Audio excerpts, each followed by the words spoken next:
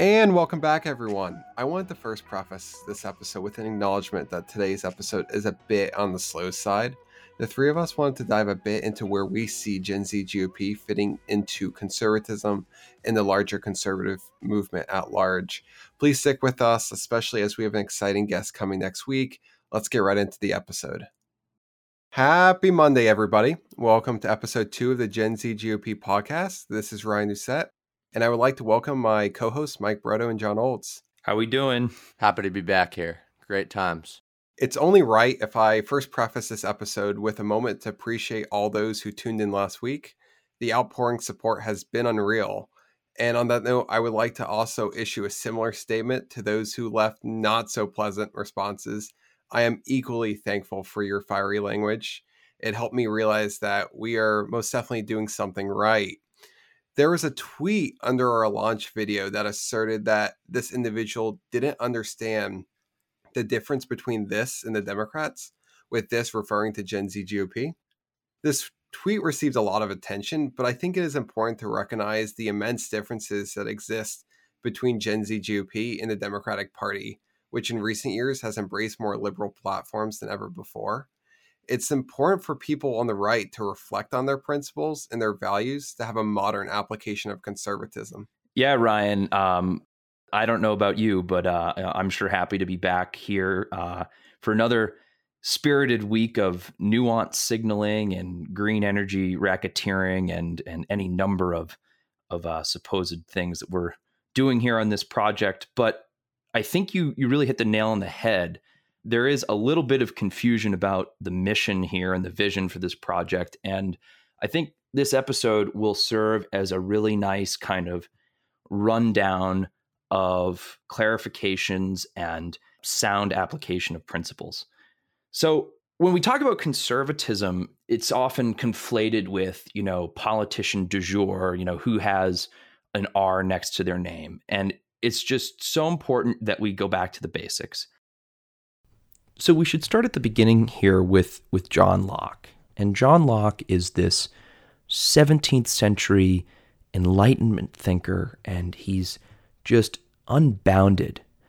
This period of time is marked by new ideas and free thinking, and he brought a number of things to the table, both ideas for humanity and ideas for political philosophy. And the first thing we should talk about with Locke is that he was committed to this idea of empiricism. And he essentially believed that we should come to know things. We should come to knowledge through facts and data. And that's a really important state of mind that he kind of pioneered.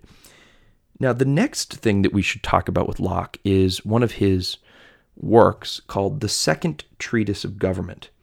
And in the Second Treatise of Government, among other things, Locke talks about what he calls the state of nature. And the state of nature, as he, and I'm paraphrasing here, but he calls it a state of liberty, not license, meaning that though we are free and we have a certain element of liberty, we do not have the right to trample on the rights of others. And that will become readily apparent as he continues to write about how the law of nature governs the state of nature. And that's where we get this very key idea, both in our country and for political philosophy in general, where he talks about how we should not abridge one's right to life, health, liberty, or possessions. And if that sounds familiar, that's because it is. Those are the ideals, the certain unalienable rights that are laid out in our Declaration of Independence. And those come almost directly from Locke. And that's to understand Locke is to understand America.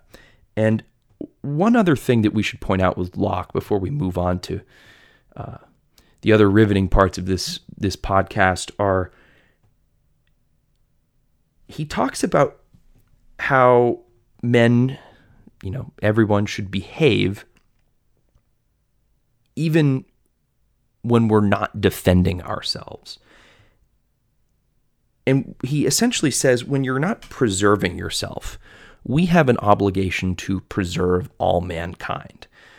So I guess that is to say, and I don't want to give away too much of the rest of our episode here, preserving the rights of mankind doesn't mean staying stagnant. It means that when we see men and women, having their rights abridged, we should stand up for that. And that is at the foundation of conservatism. From there, we go into our good old friend, Edmund Burke. And Edmund Burke was an Irishman. He was a statesman in the United Kingdom, served in Parliament in the 18th century. And Burke, in many ways, built off of John Locke's ideology. You have his seminal piece of literature, his reflections on the Revolution in France, where he talks about the role of traditionalism and his natural skepticism of revolutionary ideologies. He believed that revolutionaries ended up coming back to bite their, however well-intentioned motivations. And Burke also believed that everyone was equal in the eyes of God. And that's another super important tenet to Burke. And that should be extended into our modern conservatism, in that Burke is known as the founder of modern conservatism. So we have this foundation with Burke and Locke, and that's kind of like your AP Euro, AP US history debrief of that. But I think that we can look to the future now and say, all right, how do Burke and Locke bring us to where we are today? And the Heritage Foundation actually came up with a really nice summary, and we'll cite that on our website. And Heritage kind of summarizes the modern conservative movement. And they chart it back to 1953 in the publication of Russell Kirk's book, The Conservative Mind. And there have been plays on the conservative mind in a number of books. And basically the 6 principles that form Kirk's charism are the following. A divine intent, as well as personal conscience, rules society. Second, traditional life is filled with variety and mystery, while most radical systems are characterized by a narrowing uniformity. Third, civilized society requires orders and classes. Fourth, property and freedom are inseparably connected. Fifth, man must control his will and his appetite, knowing that he is governed more by emotion than by reason. And sixth, society must alter slowly. So that's very much, derived from Burke and Locke. And, in the 1950s, you're kind of seeing this transition out of the New Deal era that was defined by Truman and FDR, and you have the election of Dwight Eisenhower, and you start to see a bit of a shift rightward as a rebuke of maybe some of the failures of the New Deal era. And from there, we go to William F. Buckley and the founding of the National Review. And the National Review, for better or for worse, is a journal that captures the energy and the vigor of conservative thought and the conservative movement. And Buckley believed that conservative principles and conservative victories were uncoordinated and inconclusive. And he wanted to create a forum to feature these ideas. And it kind of became the academic undergirding of the victory against communism and the collective change of thought that occurred, where essentially Americans accepted generally that government shouldn't be the primary problem solver in our society. And in the 1960s, conservatism continued to grow with the nomination of Senator Barry Goldwater as the Republican nominee for president in 1964. And he was kind of the first high-profile modern conservative in the Senate and was thrust onto the national stage through his ideology. And though he knew he was going to lose the election, the nation is reeling from JFK's assassination, he stayed true to what he believed in. And his book, The Conscience of a Conservative, really kind of laid the groundwork, or continued to build the groundwork, for the modern conservative union. So the reason I mentioned Goldwater is not so much that he was the first so-called conservative to be a major party's nominee for president. It's that Goldwater's campaign thrust another high-profile conservative into the spotlight for the first time, and that was actor turned activist Ronald Reagan. And Ronald Reagan gave a speech that's very, very famous. It's called A Time for Choosing. And a lot of people looked to Reagan to kind of continue that modern conservative mantle.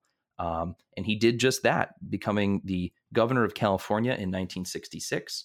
And he took his charisma and principle and kind of combined them to be the first politically acceptable conservative on the national stage.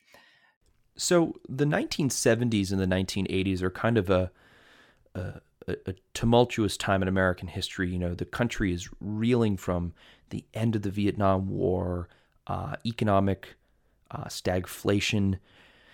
Watergate shook the trust of the country. And when you have a figure like Ronald Reagan, who comes onto the scene, you know, beginning as governor in 1966, then running for the Republican nomination in 1976, and eventually, you know, running successfully for president in 1980, there were a number of fragments in the conservative movement that needed to be, for lack of a better term, corralled, brought together. And I think it's really important to note that Reagan represented one of the first times that traditionalists, neoconservatives, libertarians,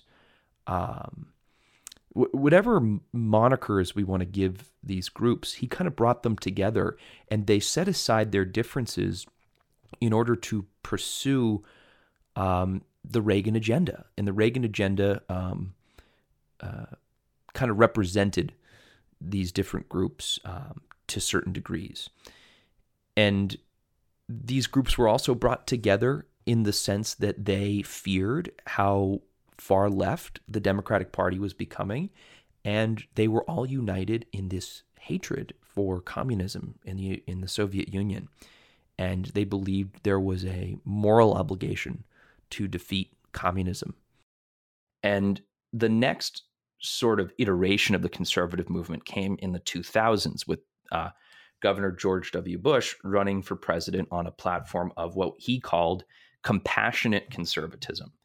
And again, Bush understood that on the right, there was an academic side of things and a more traditionalist view of the movement. And in order to create a politically viable coalition, you needed to create a marriage of the two. And Bush was able to do exactly that. But after Bush became the president, and in September of 2001, the country suffered from the attacks on September 11th. Bush was quickly thrust into being a full-on wartime president, and the effects of that, and we can debate the merits of the early Bush administration till the end of time, but what's important to realize about that is that though he was able to marry the two factions of the right in his election, he quickly became known as this warmongering neocon. So to sum it all up, I want to read a quote from the Heritage Foundation's summation and blow by blow of the conservative movement. And that is, the impacts of modern conservatism in America have been equally profound. There is renewed public skepticism about big government, a leave us alone attitude that stretches back as far as the founding of the Republic. Because of conservative initiatives like welfare reform, several of the nation's leading cultural indicators, such as violent crime, teenage births, and the child poverty rate, have declined. And in the wake of 9/11, a prudential internationalism has evolved based on this principle: act multilaterally when possible and unilaterally when necessary. And the reason I went through that incredibly long and somewhat boring,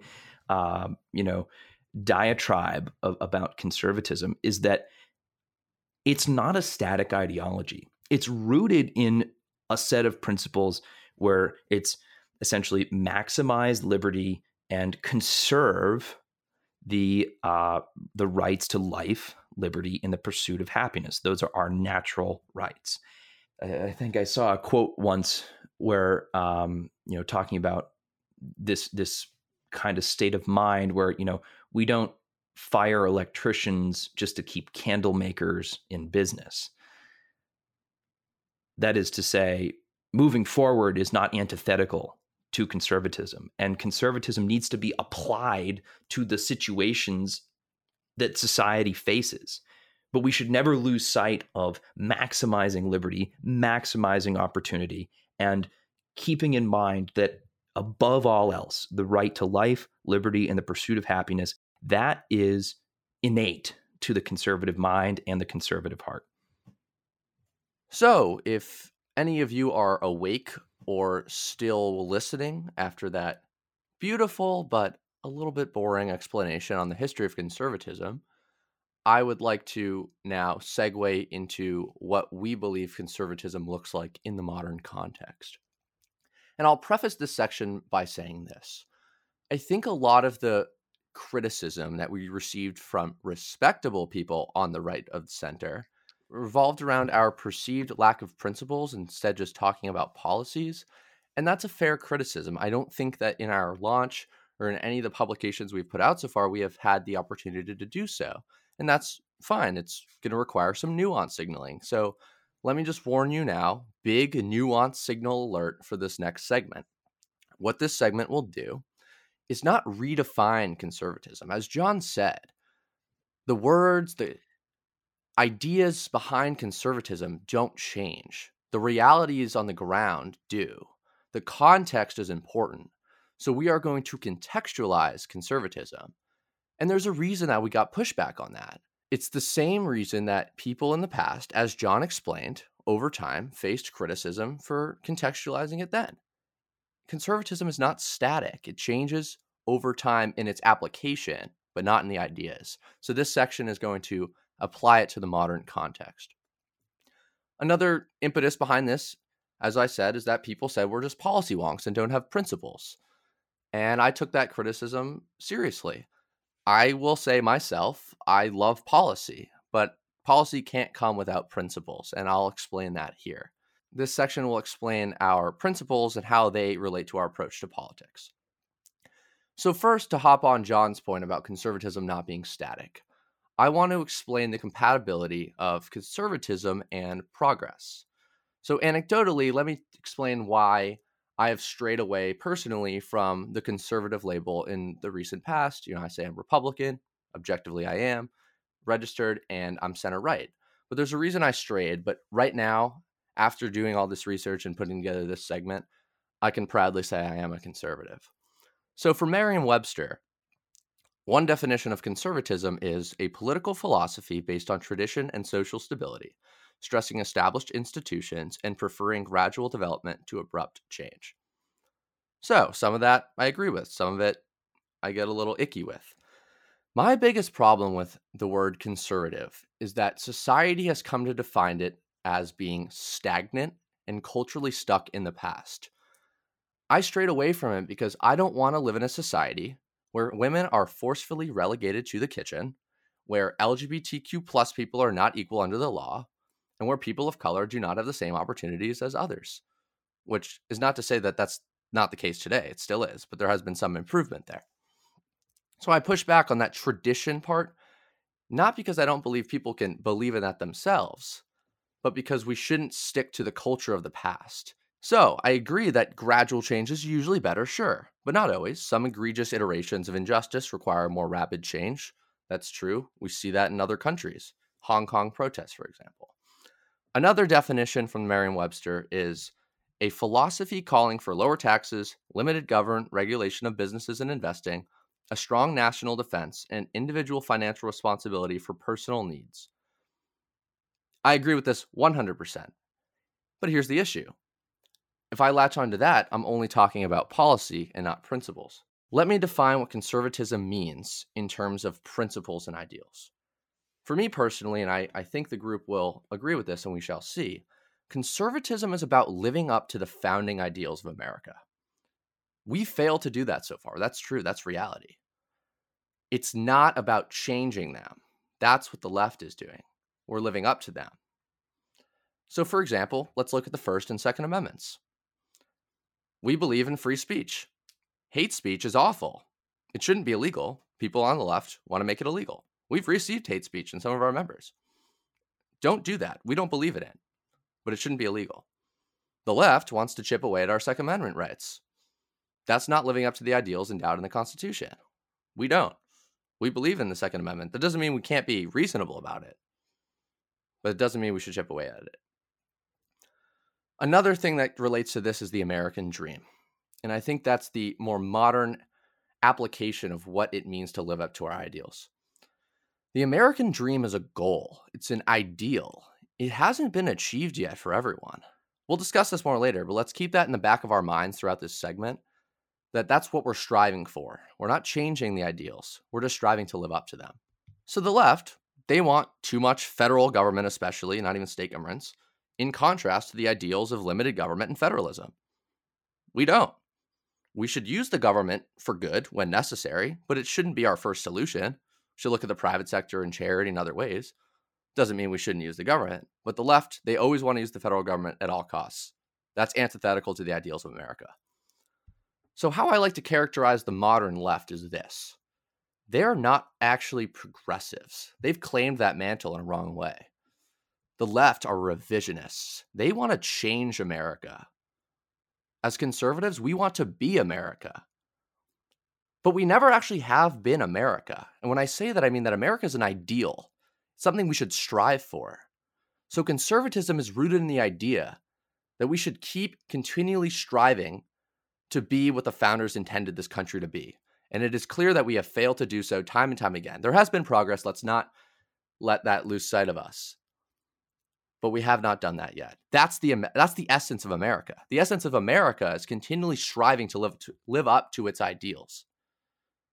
So that's why we can be progressive in a literal sense and be conservative, because we're progressing toward being the country that the founders intended us to be, which we have not yet done.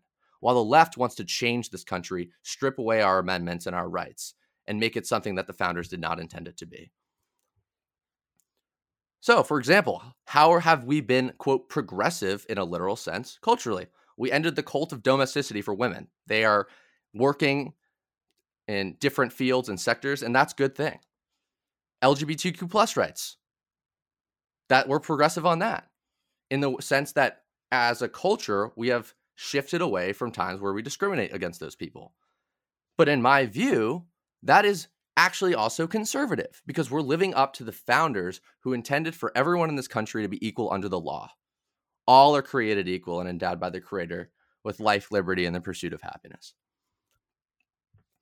So, to wrap up this part, conservatism does not mean remaining in the past on cultural and social issues. If you want to believe that personally, fine. There's a line between believing it and enforcing it on others. Okay, so now that we have clarified that, I would like to describe the 3 Ps I use when approaching politics. Not the PPP we're talking about all over the news in recent times, but something much different. Shout out Susan Collins for writing the PPP, though. Absolutely. It's sad that some are attacking her for all the work she's done for the state of Maine. So, my 3 Ps to approaching politics are this: principles, policies, progress, in that order. The reason I already talked about progress is because I'm putting it here. So this segment is going to clarify the principles that we have at Gen Z GOP and how the 3 Ps are connected. So we approach policies from the lens of our principles, right? We talk a lot about policies because policies are the mechanism for progress. But the impetus for the policies, the lens through which we look at policies, are the principles. So the criticism that we were on step 2 and not step 1, totally fair. So let's take a step back and clarify step 1, the principles, instead of the policies. Without principles, we can't formulate the policies, and then we can't have progress. So if you look at our slogan, finding balance, formulating solutions, focusing on the future, that also describes it fairly well. We like to keep letters the same here. We also hate capital letters, if you haven't noticed. Well, Mike, you hate capital letters. Most of us just write like human beings. Well, The other side of things is that they all write in capital letters and go on rants, and that's what we're not about here at Gen Z GOP. So, caveat here on the policy stuff, though, and being progressive and conservative. So now that we have described how principles are the lens through which we formulate policies and then lead to progress, let's look at our principles. We were criticized for not having them, or at least explaining them. So let's dive into 3 principles at Gen Z GOP that we think are at the forefront of our mission and how we go about politics. The principles are nuance, as you have seen, big theme in our Twitter, freedom, and opportunity. This was also mentioned in our launch video. So nuance is interesting because nuance itself is quite nuanced. It's inherently a principle, but it's also a framework through which principles are tied to policymaking. So it's a mechanism and a principle. So it's a principle because inherently it is a lens through which we're viewing the policies. And throughout this, as I said, you're constantly going to see some nuance among these other principles. So at Gen Z GOP, we believe that we need to approach every problem, political situation, or the like with context, and we need to see the nuances.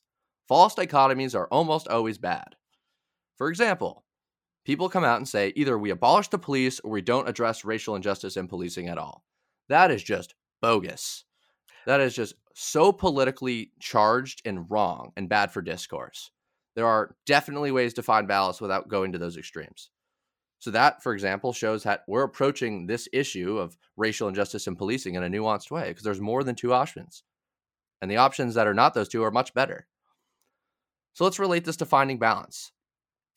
On one hand, we shouldn't compromise on our ideals just for the sake of compromise in policymaking, because those policies are then no longer rooted in our principles, and then they're not going to achieve ends that we intended. But at the same time, we shouldn't die on every hill of principle, because then we'll never pass any policies, so then we'll never have solutions. So then our principles are just going to be on our head and not in practice. So yes, we can't seek progress for its own sake if it violates our principles. Some on the left do that. They just want to pass different things and not look at the implications of them. Because there's going to be unforeseen consequences to institutional stability. As John talked about, especially the conservative mind, institutional stability is very important in this country and in other countries, in developing contexts. That's the framework, the social contract. Sometimes we have to tweak it a bit. Sometimes it really needs to be upended in certain egregious situations, but that should not be the primary method. If we ridiculously go about promoting change with no recognition of the consequences of institutional stability, we are not being conservative. That's why we don't believe it. It's also going to have negative consequences. But like I said, at the same time, if your principles are too rigid, you're not solution-oriented. You need to be solution-oriented and principle-oriented. Nuance alert. So, for example, some of our friends, not on the right side of things, but on the limited government side of things, the libertarians, they are extremely rigid and one-dimensional in their approach to policies. They look at every policy or proposal through one lens. And that lens is respectable, but it's problematic. It's this. Does this policy violate the rights of myself or others? And they use that in an extreme broad application to the point where the Federal Reserve and even a federal income tax is violating your rights.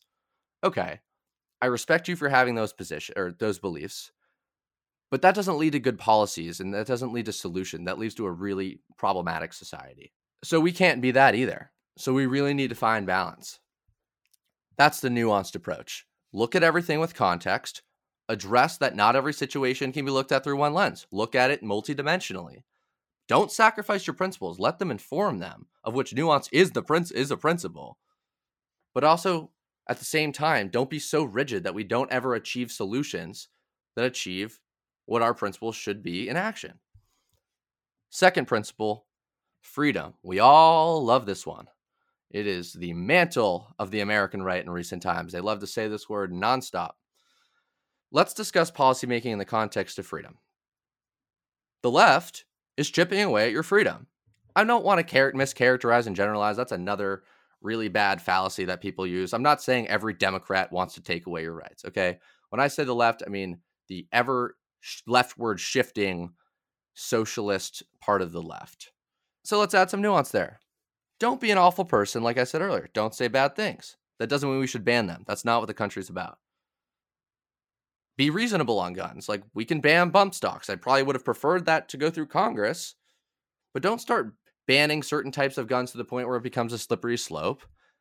And eventually we have no Second Amendment rights. That's problematic. That's too rapid of change, and that's not living up to our ideals.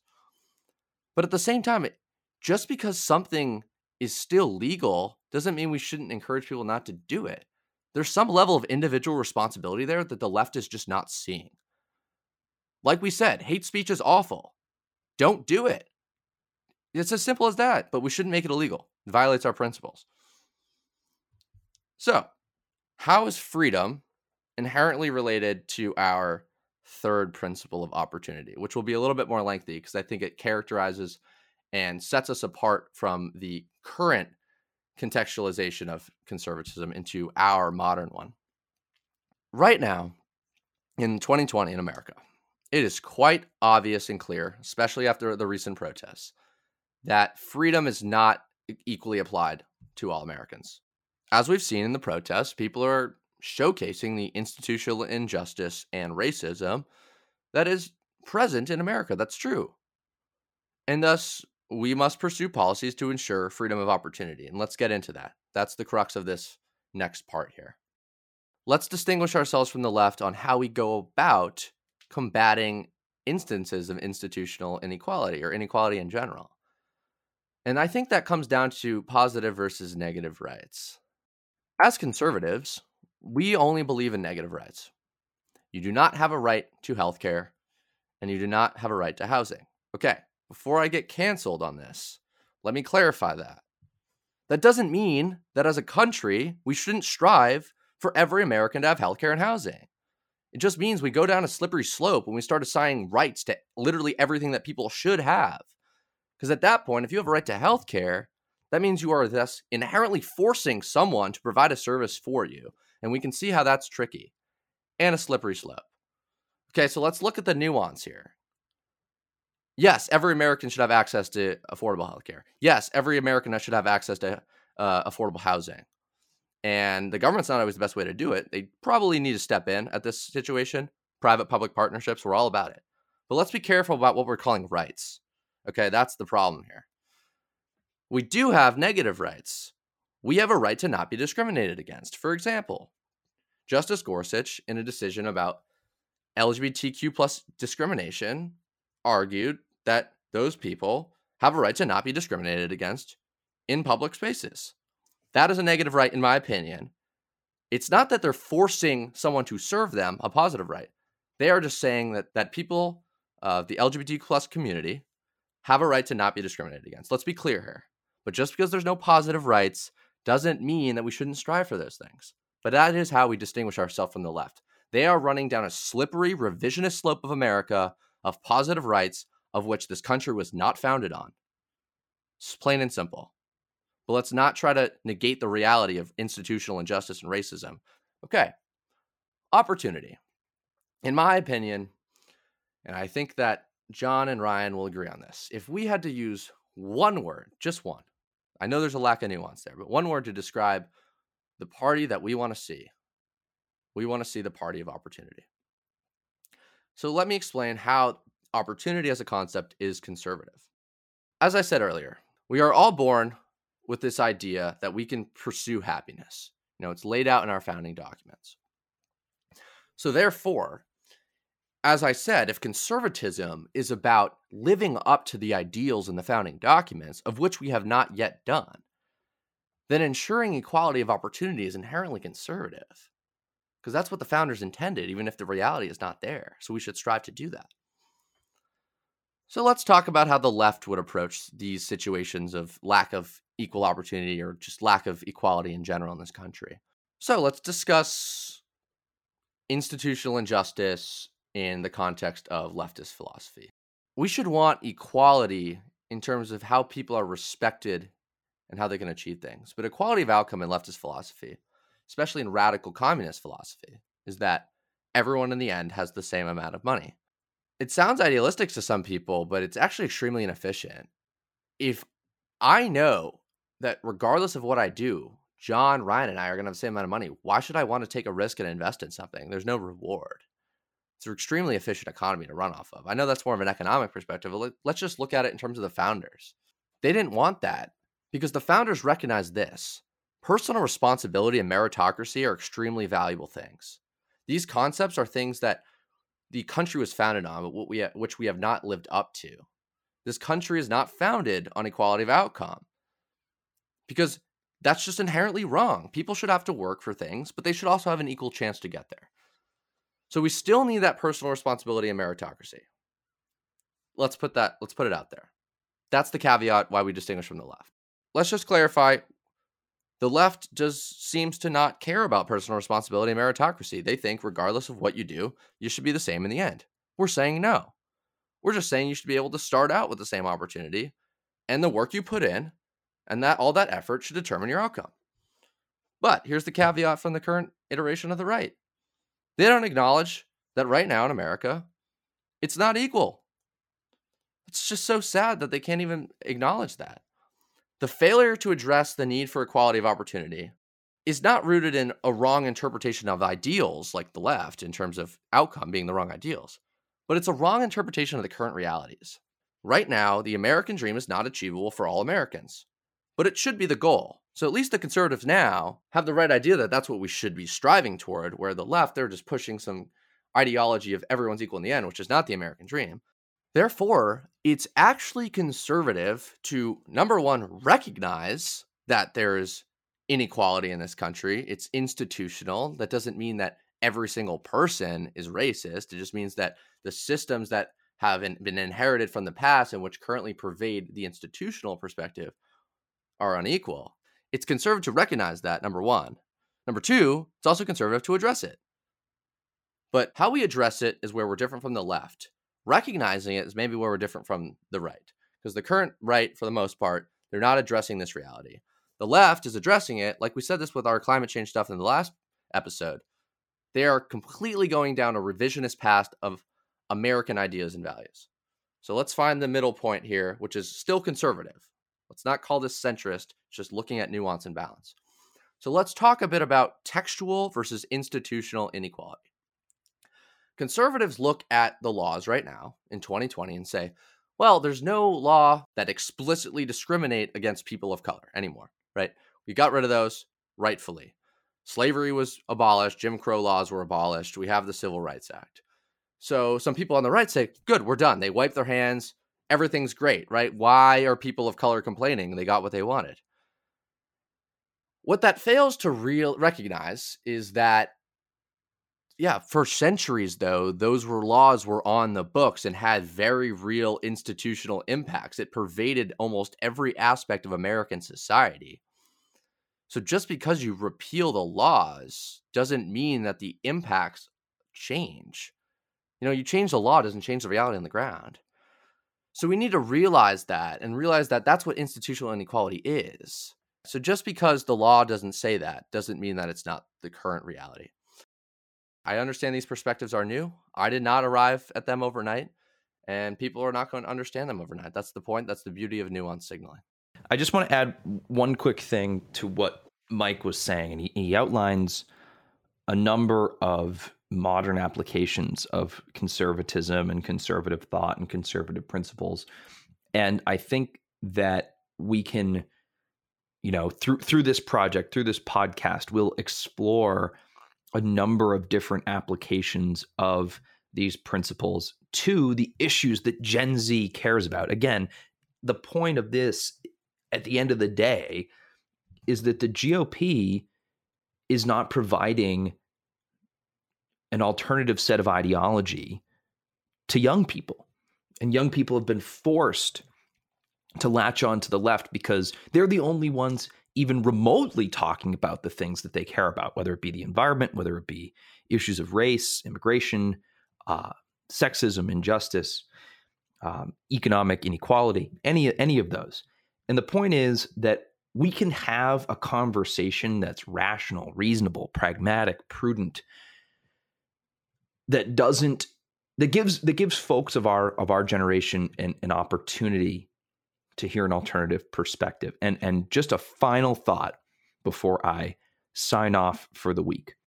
The conservative mind has been much discussed today, and there are a number of principles that kind of stem from that conservative mind and that pattern of thinking.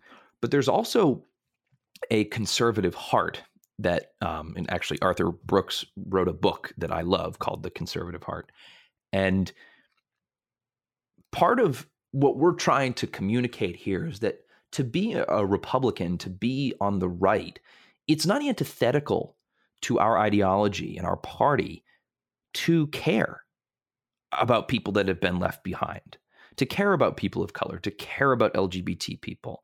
It's not against our dogma to say, you know what? We acknowledge this is a problem and we're here to listen. And that's the conservative heart. So what John just said is absolutely true. And that's the point we're trying to get across here, is because a lot of the criticism that we got is that we're promoting all these, quote, radically progressive movements, whereas they're not. They're conservative. We're living up to our ideals. And let me clarify my previous segment about racial inequality to acknowledge that there are other forms of discrimination and oppression. There are folks in rural Appalachia that don't have the same opportunities to succeed as others, right? I was just focusing on that because it's a relevant topic for today. We got flack for supporting the movement of Black Lives Matter, and they conflated our support with the organization. So I want to acknowledge that. We understand that. But the point we're trying to make is that it is conservative to address structural inequality and seek to correct it by leveling the playing field and the starting point. We're not trying to ensure an equal end. And that's what I think that the takeaway should be from here, because I think we were called liberals and Democrats because we wanted change. But the change we wanted is not to change this country. It's to make this country what it was always meant to be. To John and Mike's point, the Republican Party has to be the party of opportunity. We've used that moniker in the past, and it's really important that we use it in the future. And to wrap today's episode up, I'd like to thank everyone for tuning in to our second episode. And I would like to remind everyone to check out our website, genzgop.org, and join the movement, get involved, make the change that you want to see in your party, chart the new future for the Republican Party. And follow our social media. We're going to be posting a lot of exciting news this week, including new leadership on our team. And we're definitely excited about the future of our organization. And tune in next Monday as we will have an exciting guest on and we will be discussing the future of the Republican Party. And we will see you guys next Monday.